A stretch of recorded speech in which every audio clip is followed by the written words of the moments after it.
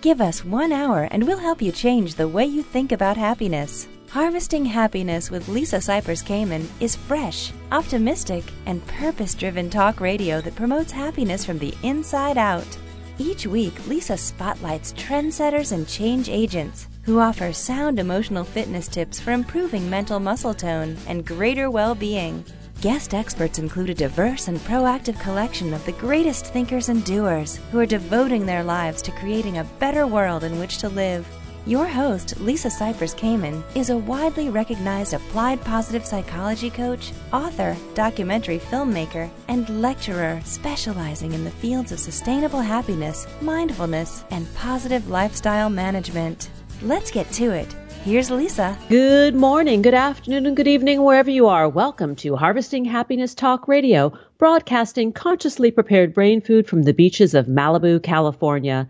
Each week, we explore the very serious business of happiness, sustainable well-being, and human flourishing. We are not talking about that annoying yellow smiley face. No, no, no. We are talking about something much deeper and critical to the success of humanity. Authentic happiness is not selfish, egotistical, or narcissistic. In fact, it is essential in order for humankind to thrive. Sustainable happiness is important because it not only elevates our own well-being locally, but also contributes to collective global flourishing. The achievement of a happy life is not only positively good for us, it is constructively good for those around us. In short, happiness matters. Happiness comes from the heart, and this show is most definitely all about the heart. Alrighty then, let's get to it. Today's episode is an HHTR flashback favorite. We're talking about felicitating ourselves, making happiness happen. This episode originally aired in June of 2017 and was an interview between my friend Michelle Gielan and myself. Let's join that conversation. The United Nations celebrates the International Day of Happiness, and I am pleased to turn over this show for the first time in 7 years to my friend and fellow happiness researcher, Michelle Gielan, who is a national CBS News anchor turned positive psychology researcher. She's also the best-selling author of Broadcasting Happiness. Michelle is the founder of the Institute for Applied Positive Research and is partnered with Arianna Huffington to study how transformative stories fuel success. She is an executive producer of the Happiness Advantage special on PBS and a featured professor on Oprah's Happiness course. Michelle holds a master's of applied positive psychology from the University of Pennsylvania, and her research and advice has received attention from the New York Times, Washington Post, Forbes, CNN, Fox, and the Harvard Business Review.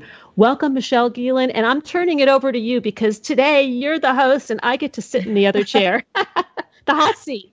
Oh, this is so fun. I love that the tables are turned. Oh, thank you so much for inviting me. And I'm absolutely thrilled to be here with you because I think what you said earlier about celebrating, that is it. You're a published author. You have a book out. I mean, that is something to celebrate tremendously. And it's on such a very important topic, happiness, because, it's central to the work I do, central to the work you do. And it really is something that I think should be top of mind and discussed all the time. We see in the research that I do that a positive brain fuels performance. It makes our relationships better. It makes us healthier. It makes us happier. It even helps us make more money over the course of our careers. And, we're all heading to that same destination. I'd rather be happy along the way than miserable. So to celebrate your book, we're going to be talking about today. It's called Are We Happy Yet? 8 Keys to Unlocking a Joyful Life. And I couldn't think of a better topic. So I wanted to ask you to start off. I mean, what motivated you to write this book? I know this is your space. This is what you talk about all the time. But to actually, work on writing a book, which is a huge accomplishment in and of itself. And then on this topic, what drove you to put pen to paper? Well, I think that it is the collection. I've been writing for many years, and as many people know, it's not a secret that I didn't just wander into my happy place, that I'm a reformed, depressed person. And I believe that it is everything that I've written over the years that has been collected made me realize that there is a story to tell here. And in fact, there is a roadmap that people might benefit from learning to find out how to create a happier space from them or for themselves, rather. And so you talk about your journey, right? That and this idea of not walking into the happy place, really working towards it. What did you learn as you went through that journey, and how does that now allow you to connect more deeply with the people around you who might be struggling with finding their happiness? Well, I think first and foremost for me, I've realized is happiness is really not that destination, that it's what happens along the way. We find things that we become impassioned by, a goal, a project. Perhaps it's just a passion. Maybe it's, something that is a hobby. And we find that the byproduct of the journey is a happier state of being. So it's much less about that annoying yellow smiley face that we always talk about, and much more about that life satisfaction, feeling good about where we are in life. And how do you find in your own life when you're in that joyful space? What kind of impact does it have on all aspects of your life? What have you noticed? I notice that when I am in the positive contagion mode, when life is going well and I'm in an uplifted place, which really is most of the time, that it affects others. It affects that the work that I do, the quality of what I'm able to produce is higher. My relationships are more sound and connected, and all in all, I find that life just works better. So this is an interesting time nowadays. A lot of people, given some of, political developments, are feeling sort of out of control, right? Or very upset or angry, or just feeling as if they're powerless. They can't do anything. What kind of advice do you have for people who feel these feelings now? And how can they look at this situation in potentially a different way that allows them, in the midst of it, when they might not be able to change exactly what they want to change, to still feel happy? Well, I've been calling it post-inaugural stress syndrome, or the acronym PISSED off. I think it's prevalent on no matter what your political affiliation is or where you're sitting in the political arena.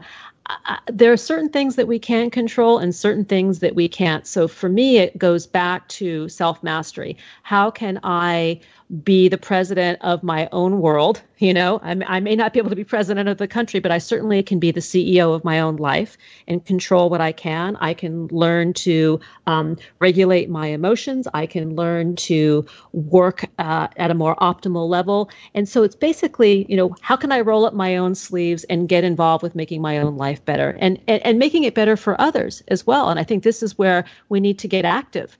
That it's not about just what I can take care of in my tiny little corner of the world, but how can I allow my dissatisfaction or my satisfaction to be known by others and be in a like-minded community to make change happen together. I love that. And I saw this beautiful post by Liz Gilbert. She said, I'm not going to post on social media anymore complaints or about the problems unless I have a solution, something that I can do right now, or you could potentially do as a result of reading this, that might help move the conversation forward or give us back that sense of control. How has control over the course of your lifetime played a role? Have there been moments, like for instance, maybe perhaps when you were feeling depressed, that you didn't feel as if you had as great levels of control as you'd hoped for?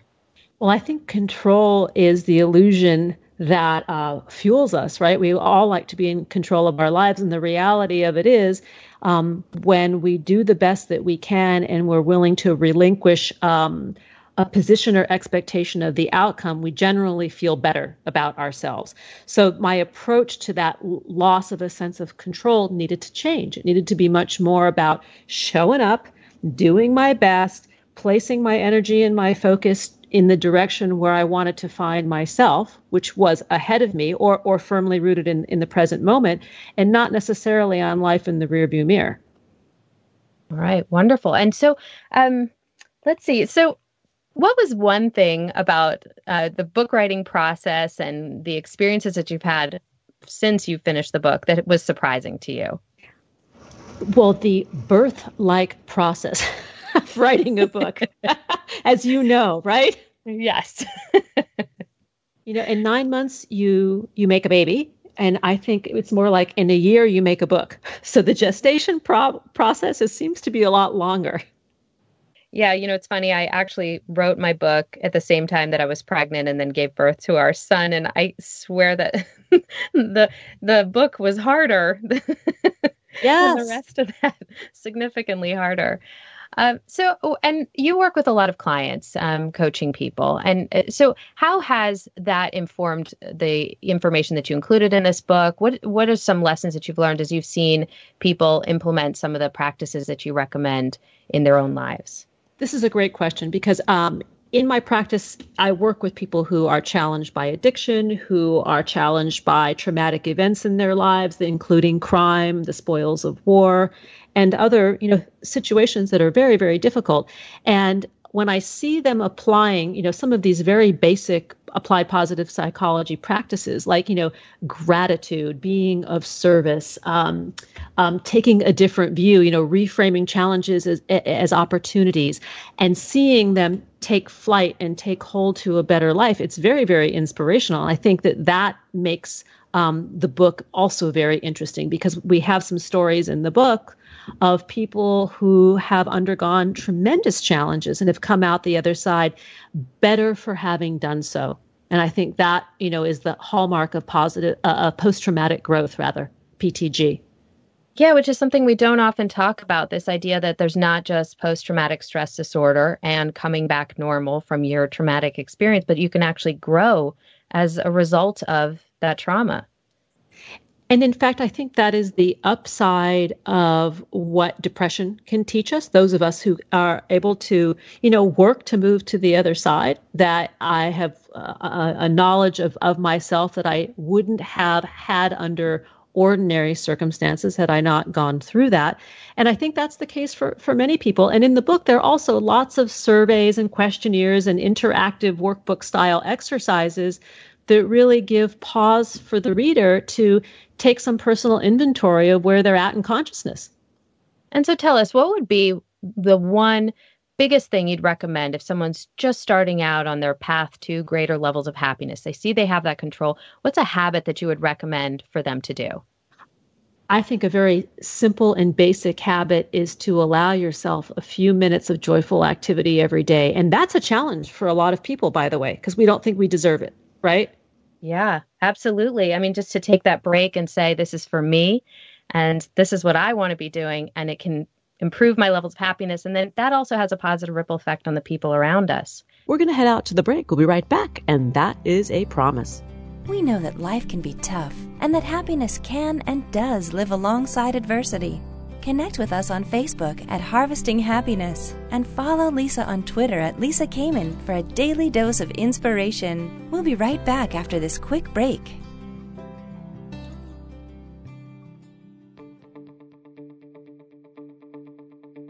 Do you find yourself saying things like, "I'll be happy when," or "I'll be happy if"? Does the finish line for happiness keep moving? Does the bar keep getting higher? What's getting in the way of your happiness right now? Too much going on?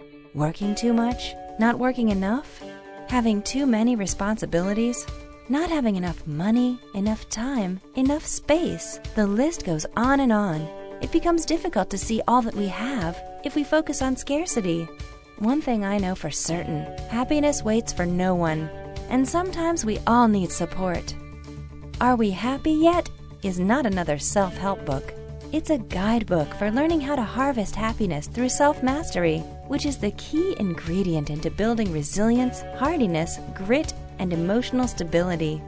Are We Happy Yet? 8 Keys to Unlocking a Joyful Life is available at Barnes & Noble, Amazon, IndieBound, and HarvestingHappiness.com.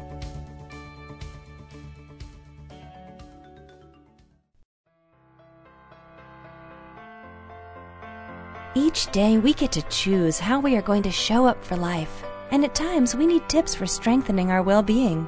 Learn training strategies for greater emotional fitness and improved mental muscle tone at HarvestingHappiness.com. Welcome back. Let's return to a conversation between my friend Michelle Gielan, who hosted me, and myself, which originally aired in June of 2017. So, Lisa, tell us a little bit about this idea of a fine wine, except not spelled W-I-N-E. At the heart of the research that I do, I look at the ripple effect that we can have on the people around us by the things that we choose to talk about, what we broadcast to other people, and we can have a positive effect or we can have a negative effect. Tell me about the fine wine and what that does for the people around you. Well, the art of the fine wine is really about giving ourselves the space and opportunity to have a good rant once in a while. I mean, life is not always perfect. It's not always easy. Things go wrong. And the idea that we can authentically and truthfully, state what it is, even though we might not be happy, is just as much a part of happiness as the other. As the happy thoughts and the happy actions and the happy intentions. So honoring, where we're at emotionally is really important in my view.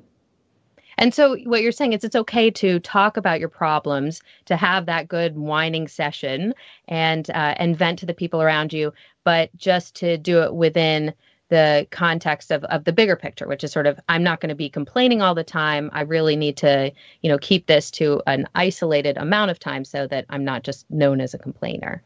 Agreed. And I think it can be referred to as gassing off, right? Something goes wrong. You have the ability to vent what's going on, but it's bracketed. Maybe you allow yourself 5 minutes, 10 minutes, 30 minutes, and the person who is on the other end of it has to be willing to hold space for you. So there has to be some sort of agreement that I'm going to be here for you to listen to this, and then we are going to move on. Yes, I love that. And actually that dovetails so nicely with a study that we recently did where we found that it's good to connect with other people about a problem that you're experiencing when you're responding to a stressful event, but you don't want to talk too much to the point where you just get stuck there. You want to actually move the conversation forward and start talking about what you can do about it. And so what are some signs that allow you to know when you're complaining too much, or maybe on the opposite end, when you're bottling it up and then therefore it has a negative effect on your happiness? Great questions. I think the too much arena is when you start to see the person in front of you or at the other end of the phone, maybe sighing, breathing heavily, maybe their body, their body movements, their body language is a little bit disrupted. Maybe they start crossing their arms or they keep switching their legs when they cross, and you feel that you've lost the other person. Because part of what makes a wine so fabulous when it's good is because we feel we've been heard, seen, heard, and understood. And then how does one move from that complaining position to doing something about it, or maybe there's nothing to do about it and we just need to just stop talking? How do we help ourselves move on to that new place? Well, in its best light, we recognize it in ourselves. If we have the emotional and social intelligence, we say, okay, enough, time to pull up our panties and move on. That's in its best light. But oftentimes we don't, we're mired in it. We're caught in the muck of the wine, of the rant. And so sometimes it's helpful, if you're that friend or that person who's at the other end, to say, can I ask you a question? And, if you allow space for the question might be something like, how can I move past this? Or what's next? What could you do about it? What's one little simple thing that you could do to move beyond this moment? In your tiny work, steps. Yeah, it's amazing how it is tiny steps. In your work, when you're you're working with your clients, or even as you talk to your friends, how does the issue of the victimhood come up and show up? Or are you finding that people are more empowered and saying, no, I can take action here and I can do something?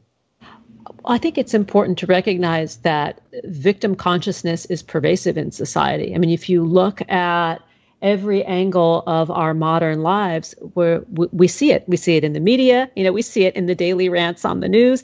And the reality of it is, if we stop that victim consciousness, and sometimes we need help doing it, we liberate ourselves to make space for something else, which in general could be so much more enlightening, positive, and even happy.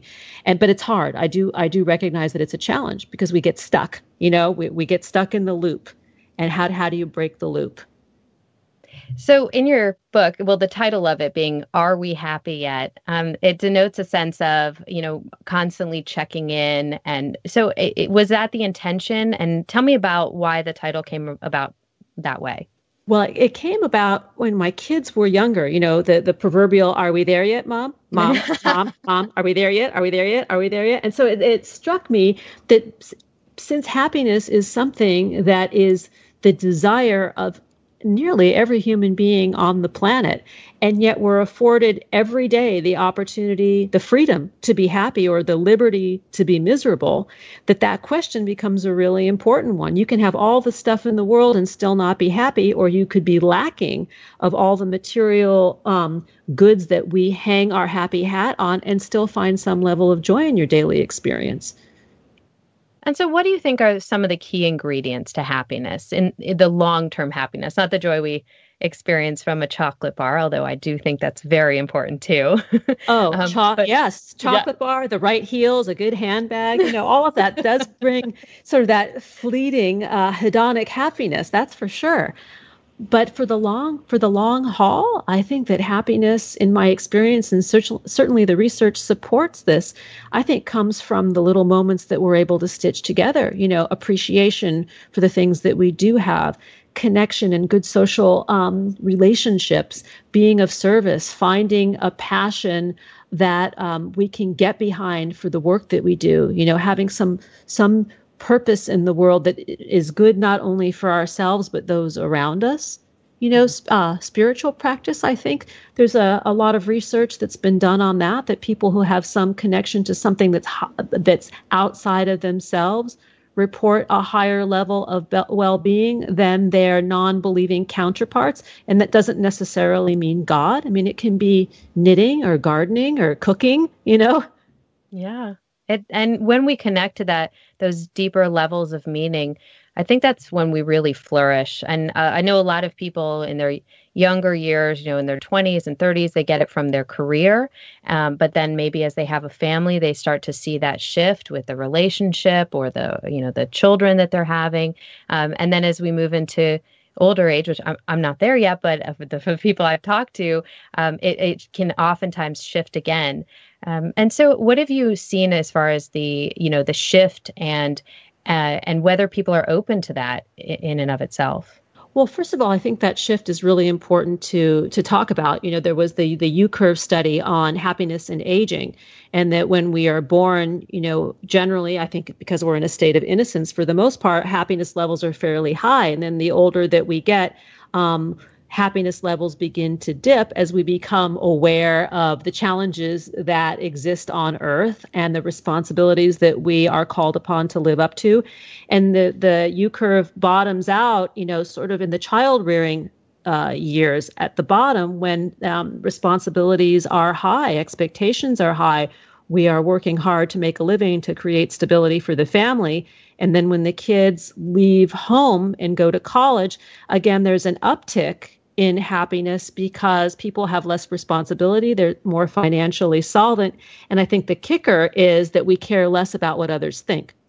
We're more comfortable in our own skin and occupying our lives. Yes, the sort of I don't give a darn anymore. Yeah, that's putting it very kindly. We don't need beeping out for that. No, not on this show. Yeah, and I think that as people get to that point, they see, hey, I'm still here. We are fine. We've been through so many challenges. We've overcome them. And there's that less can touch you at that point if you have the right mindset, because there are some people that get to that point and unfortunately are not in that space. And so what do you recommend as far as how people look back and process challenges that they've been through or experiences they've had over the course of the years? And, what is the past really to us? Does it inform our present and our future, or is it something else? Well, I think the past is part of the thread with which we weave our lives. You know, that it is an important component because it creates texture, but I don't think that the past need predict the future or even the present moment. Just because you had X, Y, or Z happen yesterday doesn't mean that you can't make other choices today. And I think therein lies the challenge with positive psychology, because people do think of it as this happyology. It's really something much deeper. And it really is about choice and education and decision making every day. And so as people make those decisions and those choices, what would you recommend as, one more thing that someone can do that can really help shift their mindset to see life in a more positive and optimistic way that will then in turn hopefully help fuel their happiness as well? Oh my gosh, there are so many things that come to mind when you ask that question. I think that one simple thing that we could do right now, everybody gets to choose every day, is how you're going to go out in the world. What do you want from life today? But more importantly, what are you willing to give to life? And that's that service part of it, because if everybody's going out there putting their best foot forward, trying to make a difference and a contribution for themselves and the people around them in their little nucleus and community, pretty soon you have a changed world. And I find that pretty delightful. Yeah, you serve others and it only tends to fuel your happiness at the same time. I love it. Wonderful. So the book is called Are We Happy Yet? And it's the 8 keys to unlocking a joyful life. We've gotten to a couple of them, but I want to know the rest. You have to read the book. we have to read the book, which I have gotten the pleasure of doing, and it's fabulous. So, I'm just the guest host here, so I get to toss it back to Lisa to take us out. Let's take that quick pause. Here comes the break. We'll be right back. Nothing gives happiness like a free gift. Unwrap your present by signing up for Happiness Headlines, our monthly e-zine at harvestinghappiness.com. Stay tuned for more after the break.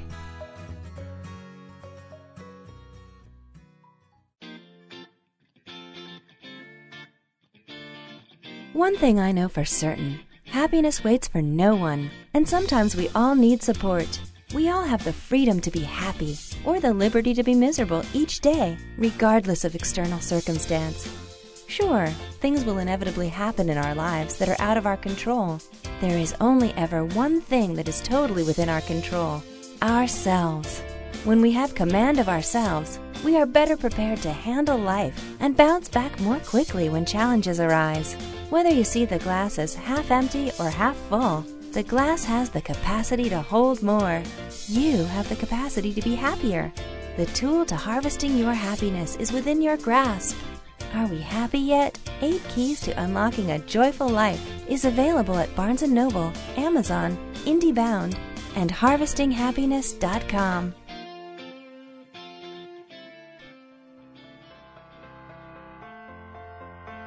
Each day we get to choose how we are going to show up for life, and at times we need tips for strengthening our well-being. Learn training strategies for greater emotional fitness and improved mental muscle tone at harvestinghappiness.com. Welcome back to HHTR's Flashback Favorite. Today we're focusing on felicitating ourselves, making happiness happen. My next guest on this Flashback Favorite is Rick Hanson. This episode originally aired in June of 2014. Let's have a listen. Dr. Rick Hanson is a neuropsychologist, and he is an author. He's written many books, but his latest is Hardwiring Happiness, the new brain science of contentment, calm, and confidence.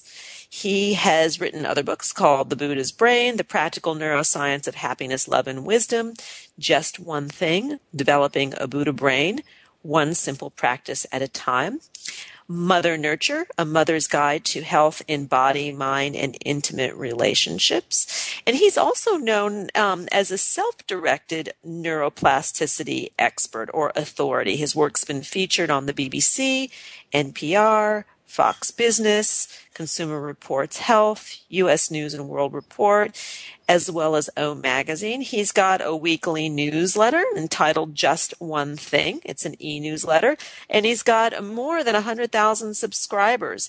He appears on the Huffington Post, Psychology Today, as well as contributes to other major websites. And he really is the go-to guy of late on what's going on upstairs. Good morning, Dr. Hanson. Oh, it's a pleasure to be here. Thank you. Oh, a pleasure. You're coming back. I mean, you've been here before and you've returned. Maybe you just don't remember. Oh, well, both are true. I mean, I recall being here before, but it's also a pleasure to be here right now. It is actually a real pleasure to have you here right now. Let's talk about the relationship between humor and laughter and brain function. That's a big one. Could you narrow it down a little bit or give me maybe an example of what you're thinking about? I can. You're making me laugh already, so my brain must be working. Excellent. Well, specifically, our prior guest has written a book called The Humor Code, a global search for what makes things funny. And he was on a quest to identify and celebrate the differences in our cultures, what we find funny, why we find it funny, and what happens to us in that state of laughter. And for me, as I interpret it, what is so beautiful about laughter is it brings us fully present. That when we are in laughter, our bodies, our minds, our hearts, our emotions are engaged, and the past doesn't matter, the future doesn't matter, even the present problems that we have don't matter. Mm-hmm. So from your perspective, from a more clinical perspective, what's going on upstairs? Right. Well, it is interesting that laughter and humor in general is a topic that's been studied a lot recently because it seems so deeply human. I mean, it is true that, chimpanzees or bonobos, our nearest relatives in the animal kingdom, will play with each other, and it looks like they're laughing, right? They'll have facial expressions that look like ours in a comedy club or when our kid does something incredibly cute. There actually are now studies on young rats, little baby rats, little rat teenagers who tickle each other. And they make these high-pitched sounds that have the same, they have the rat version, but basically the same acoustic profile of humans who are laughing as well. So it seems as if, the point being, that there's something about humor and related experiences like gaiety or behaviors like laughter. There's something deep about that's really woven into our fabric as animals. And if that function has been preserved over evolutionary time, it's got to serve some purpose. It's got to be important. So in your brain and body, you kind of make it real here. If you think about it, somebody tells you a joke, or maybe you're just laughing in pleasure. I actually had somebody tell me recently that they had been looking outside and they just simply saw a bunch of birds flying by, and it just so startled them, and it was so beautiful that they laughed in delight. They laughed in pleasure. Well, when that happens, you're releasing all kinds of good neurochemicals in your brain that don't just feel good. They're good for you.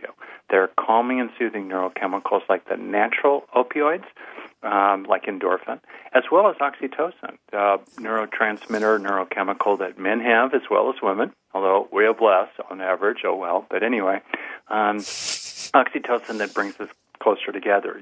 Shared laughter, of course, is a major way that people bind themselves together. So, I think shared humor is deeply important, and looking for opportunities as an individual, in your stressed out day, look for stuff that brings a smile to your face. Life's often hard. We're often really busy. If we don't take care of ourselves from the inside out, we end up running on empty.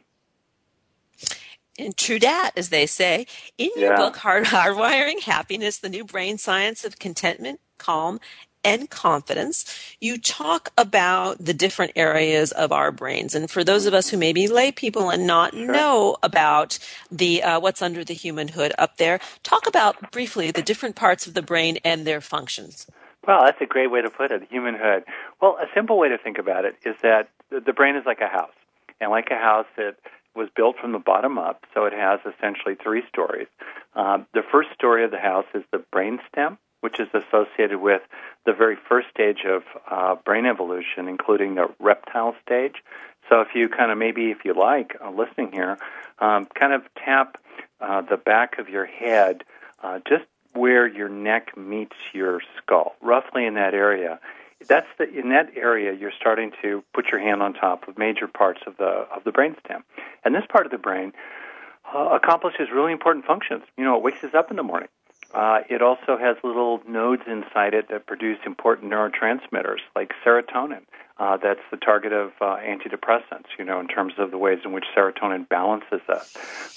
In these more ancient parts of the brain are the basic neural machinery or architecture of fundamental emotions like fear, which was probably the very first emotion to evolve since, in the wild, rule one is eat lunch today, don't be lunch today. Okay. So that's the brain stem. And then sitting on top of it, kind of like a cap, on top of the stalk, if you will, the second floor of the house of the brain, is what's called the subcortex. Sometimes people call it the limbic system, which is a little fuzzier term, so I'll stick with cortex, subcortex. The subcortex contains regions that you hear about these days or read about, like the amygdala, which is the alarm bell of the brain, or the hippocampus, a part of the brain next to the amygdala that is shaped actually like a little seahorse. So that's where it gets its funny name, hippocampus. And the hippocampus is very involved in making memories as well as putting things in context and calming down that alarm bell of the brain. Right? Also, the subcortex includes the hypothalamus, which is continually tracking the state of your body and telling you whether you need more water or more salt or you need to take a deeper breath. Then there's the thalamus, which is this giant sensory switchboard. All these inputs come into the thalamus and then shoot out again to do their job in terms of telling you about what's happening around you. And then on top of that, we have the most recent part of the brain, the third floor of the house, which really, really has developed a lot in the last couple million years. The brain has roughly tripled in volume in the last 3 or so million years, even going back to the time when our first ancestors began to manufacture stone tools about 2.5 million years ago. So this cortex helps us do what we're doing right now, use language, conceptualize, plan, imagine a future, reflect about a past, as well as perform many, many important functions in terms of our relationships, like having empathy for other people, being able to, imagine our way into their own thinking and motivations, and work together with them. The way I kind of put it myself is, it's as if each one of us has like a zoo inside. That's how I feel. And to kind of simplify it, it's as if we have an inner lizard associated with the brainstem, an inner mouse associated with the subcortex, which really emerged with the first mammals about 200 million years ago. And last, each one of us has a little monkey inside that's associated with the cortex. And just to wrap up here, those 3 layers of the brain, do lots and lots of functions. The whole brain works together today. But loosely, those 3 floors of the house of the brain are each associated with a particular core need that every animal has. For safety, that's the brainstem, the reptile stage. For satisfaction, for getting rewards, for achieving goals, that's associated with the subcortical early mammalian stage of evolution. And then last, connecting with others, which is associated with the cortex, the primate human stage of evolution. So to kind of bottom line it, what we need to do on a daily basis is to pet the lizard, calm and soothe that lizard inside us all to help it feel safer, less anxious. Also, we need to feed the mouse. We need to give it some cheese so it has fun, it has pleasure, it feels gratitude, it has enjoyment, it feels successful in accomplishing its goals. And, of course, we need to hug the monkey. We need to meet our social needs. We need to open to experiences of compassion and kindness for other people and to feel cared about and appreciated ourselves. And that, my friends, is the speed tour of the human right, that's brain. the That elevator was fabulous. tour from the basement up to the top floor. That is incredible. And perfectly timed because we do have to go to a break. And when we come back, I would love to jump into neuroplasticity because many of us have thought that you can't teach an old dog new tricks. However, the science is now proving otherwise. And in fact, we can rewire, hardwire, mold, shape, rework parts of our brain. And this has really been your passion to study and write about this. So when we come back, we're going to explore more with Dr. Rick Hanson, who is the author of Hardwiring Happiness, the New Brain Science of Contentment, Calm, and Confidence. To learn more about Rick and his work, you can go to rickhanson.net, and that's Hanson. On Twitter, he is at Dr. R. Hanson, and on Facebook, he is at Rick Hanson, PhD. D. And I think actually we do have about a spare minute here. So why don't we just briefly titillate our listeners with the concept of neuroplasticity, the quick nano definition. Oh, sure. Well, the bottom line is that you can really change your brain from the inside out for the better, gradually, but realistically and factually over time. The brain is the organ in the body that's designed to learn. It's designed to be changed by our experiences. And that means that what you think about and what you feel and how you regulate your own attention and how you sustain key experiences, how you stay with experiences that are good for you, really helps you grow muscles, in effect, inside your brain over time. We're going to head out to the break. We'll be right back, and that is a promise. Who says money can't buy happiness? Check out Lisa's new book, Are We Happy Yet? 8 Keys to Unlocking a Joyful Life, and other fun, fashionable, and inspiring items at shophappy@harvestinghappiness.com. We'll be right back after this quick break.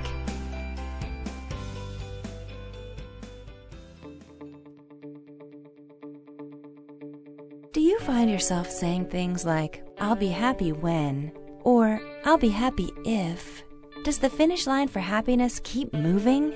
Does the bar keep getting higher? What's getting in the way of your happiness right now? Too much going on?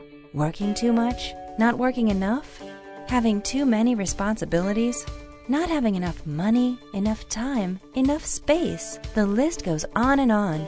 It becomes difficult to see all that we have if we focus on scarcity. One thing I know for certain, happiness waits for no one, and sometimes we all need support. Are We Happy Yet? Is not another self-help book.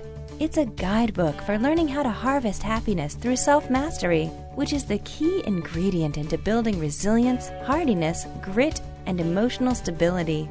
Are We Happy Yet? 8 Keys to Unlocking a Joyful Life is available at Barnes & Noble, Amazon, IndieBound, and HarvestingHappiness.com.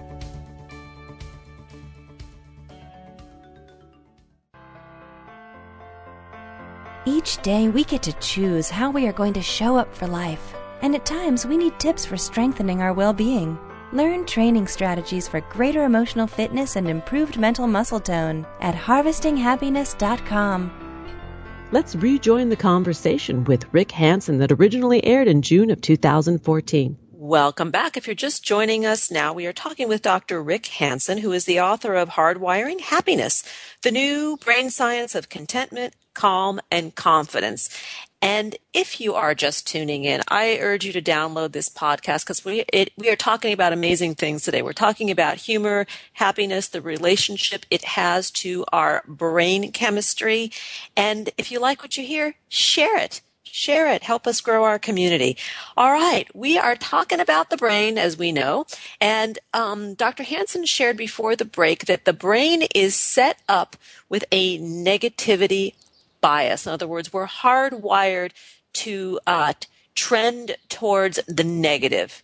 But the good news is we can change that. That's definitely the good news. It helps to understand a little reason for it. So if you think about it, the brain has been evolving, the nervous system's been evolving altogether for 600 million years. And during that long road, our ancestors had to solve 2 problems. They had to figure out how to get carrots, like food, mating opportunities, and so forth.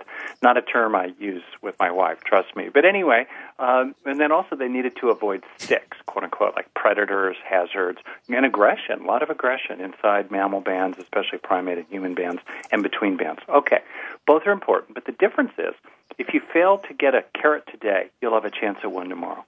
But if you fail to avoid that stick today, that predator, that aggression, whack, no more carrots forever. Sticks matter more, usually for raw survival, in terms of their urgency and impact. So now we've got a brain that does 4 things. 1, it always looks for bad news. Think about it, your own daily life, scanning for bad news. 2, when it finds the bad news, it isolates down upon it with a kind of tunnel vision. Whereas on the other hand, if we find good news, we tend to keep our perspective wide open. We see the big picture. All right? We don't take things out of context so much.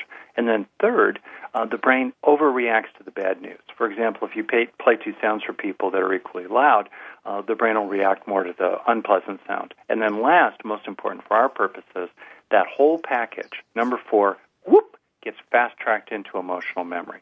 You know, once burned, twice shy. So think about a relationship. 10 things happen in a day. 9 are positive, 1's negative. What's the one you think about when you're falling asleep?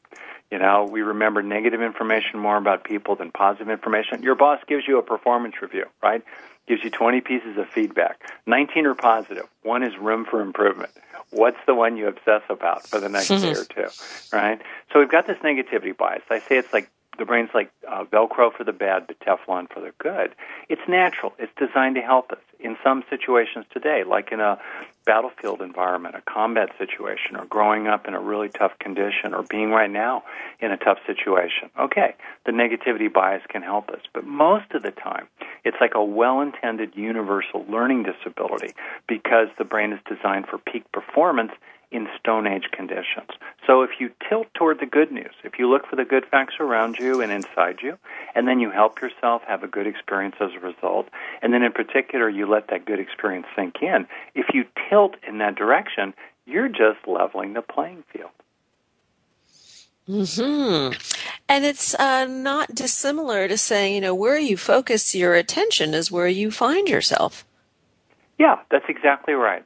And so, you know, the way I look at it is I don't believe in positive thinking. I believe in realistic thinking.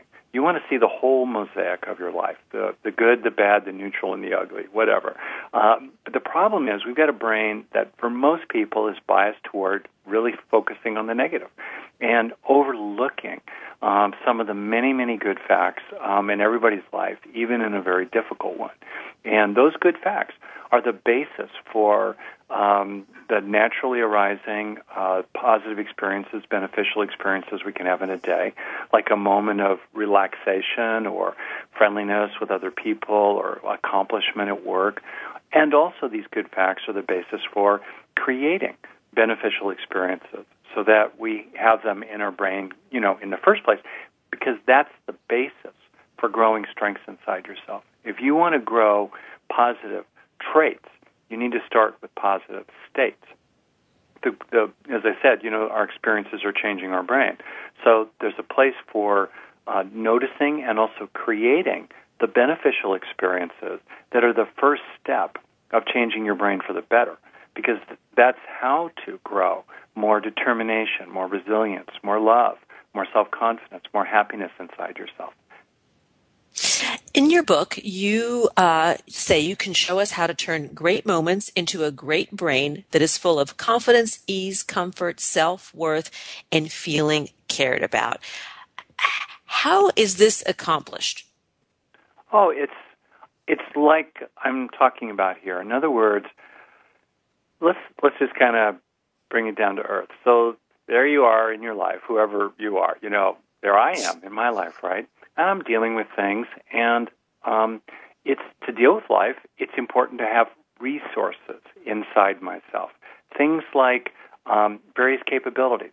Can I be mindful when I need to be? Can I focus my attention? Am I skillful in my marriage? Am I skillful with my kids? Can I help pick myself up if I've been knocked down by some hard thing in life? Am I resilient? Can I bounce back? Do I have virtues? Am I patient? Am I generous? Do I have loving kindness for other people? You know, these are the things that we want to grow inside ourselves. Is there inner peace? Is there a sense of determination? Do I have confidence? Do I feel loved? Do I feel cherished? Right? These are the good things we want to get inside ourselves. How do you get them inside yourself? Well, it's a very simple answer. You need to have experiences of these good things that get encoded in neural structure. Without the state, you can't grow the trait.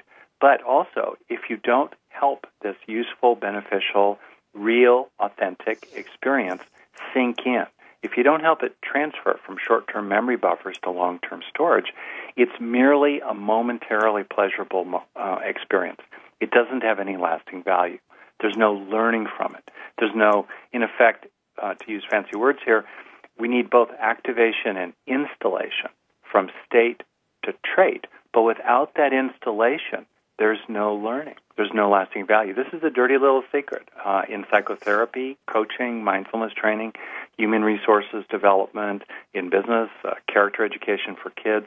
We're good at creating or activating, beneficial states of mind, beneficial thoughts, feelings, body sensations, desires, inclinations, behaviors. We're good at that, relatively speaking. But we're generally lousy at learning from these useful experiences by installing them in the brain. So what my book's about very much, Hardwiring Happiness, is both getting those good states going, getting that good thought going, that good feeling going, that good body sensation going, great, but especially learning how to be like a sponge for it so you really help yourself more and more, take it into yourself. So actually you grow it inside yourself and you have that resource, that inner strength with you more and more as you go down the long and often hard road of life.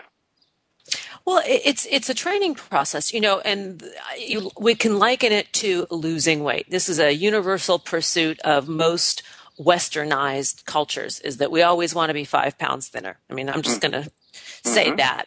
Yeah. And yet we psychologically, we mentally know what it is that we have to do, and yet we don't do it. So those of us that do it, that actually train and practice, can create this installation process. The download becomes more permanent because we are practicing until it becomes a natural part of our behavior. Yeah, that's exactly right. It's sort of like you think about your money in the bank, right? You've got an interest rate. And, let's say you're lucky and you get 5% on your money. And then somebody comes along and says, hey, how about 6%? If you just do this little thing, you can get 6% interest on your money rather than 5%. Would you take it? I mean, everything else being this equal. Yeah, you would take it, of course, because even though that little difference between 5% and 6% interest rate of return on your money, isn't going to matter that much on any given day, over a month and especially over a year, it's going to make a real difference, including in the ways that it compounds. So you could ask yourself in your just ordinary life, going to work, raising a family, dealing with things, Monday through Sunday, what's your average growth rate per day? What's your own interest rate, as it were? What's your growth rate? What's your learning curve per day? And if you could do a little thing that would steepen your average learning curve per day, that would make all the difference in the world. So that's what I've gotten very interested in because it's real, it's authentic, and you're changing your brain from the inside out for the better. So one thing you could do is just, first of all, look for those little moments, half a dozen times a day, where if you just slow down for a dozen or 2 dozen seconds, you could install this useful experience in your brain. You're already, let's say, feeling a little bit of relaxation and relief. Maybe you're enjoying something you're doing. Maybe you look outside, and right now I'm looking at the hills, outside my window in my home that are beautiful. Maybe someone is nice to you. It feels close, feels cozy, feels loving. Maybe the cat just crawled into your lap, or you feel some soft flannel on your cheek. In those moments, half a dozen times a day, don't waste them. Stay with them a dozen or 2 dozen seconds out of kindness to yourself and enlightened self-interest, out of wisdom, so these moments sink in. That's the first thing. Second, and that only takes about 5 minutes a day, but it'll change your whole life if you start doing that. And I've seen that. By the way, we ran a study through the University of California at Berkeley on this course I created on taking in the good. And we found very significant results that this 6-week course led to people becoming more optimistic, happier, kinder to others, more compassionate toward others, more grateful, as well as less anxious and depressed. So this stuff works. Second use of it is to look for the particular experiences that are going to be high value for you, that are going to be the basis for growing the particular strength inside that you need these days. Like, let's say I'll just make it up, you're coming back from, being in a really tough situation, maybe coming home from being at war. And maybe what's going on there is your body's keyed up, understandably, you're on red alert, fight or flight activation. What would help you come to a softer landing? Well, it would be to have repeated experiences of activation of the parasympathetic wing of the nervous system, the rest and digest, green zone I call it, of relaxing, of easing, of feeling safer, of feeling protected. You know, we got to really pet the lizard here when you're coming out of some intense, some perhaps even traumatic situation. Understood. Dr. Hanson, we are out of time. I am so sorry. We're just going to have you back again and explore more and more, because this is what we do over here. We live for this stuff. To learn more about Rick Hanson and his work, visit rickhanson.net. On Twitter, he is at Dr. R. Hanson. On Facebook, Rick Hanson, PhD. We have flown through another hour of purpose-driven media designed to inspire and delight you, our listeners, to create more joy in your lives and within your communities. Here are a few thoughts before we part. Happiness is not a destination. It cannot be bought, sold, or traded. Happiness will never invite you to the party. It simply comes down to a choice to show up each and every day in the world with passion, purpose, place, and meaning. Thanks for joining us on this HHTR Flashback Favorite. This is Lisa Cypers-Kamen and my guests today, Michelle Gielan and Rick Hanson, wishing you kind thoughts, kinder words, and the kindest of actions. Until next time, remember, happiness is an inside job. Happiness is your inside job. Go out and rock your day. Thanks for joining us on Harvesting Happiness Talk Radio with Lisa Cypers-Kamen. Join us each and every Wednesday for a brand new episode of consciously curated talk radio from the heart. Keep harvesting your own happiness anytime from the comfort of wherever you are, with hundreds of free downloadable podcasts from our libraries on TogiNet, iTunes, and SoundCloud. In a complicated world seemingly driven by non-stop negative news, Lisa's mission is to celebrate the upside of life and seek the silver lining of our challenges by transforming them into uplifting growth opportunities for all. To learn more about Lisa's global consulting services, please visit harvestinghappiness.com. Spread more joy by liking us on Facebook at Harvesting Happiness and following Lisa on Twitter at Lisa Kamen. Harvesting Happiness Talk Radio is produced in collaboration with TogiNet Radio, KBUU, RadioMalibu.net, and is available on PRX, the Public Radio Exchange.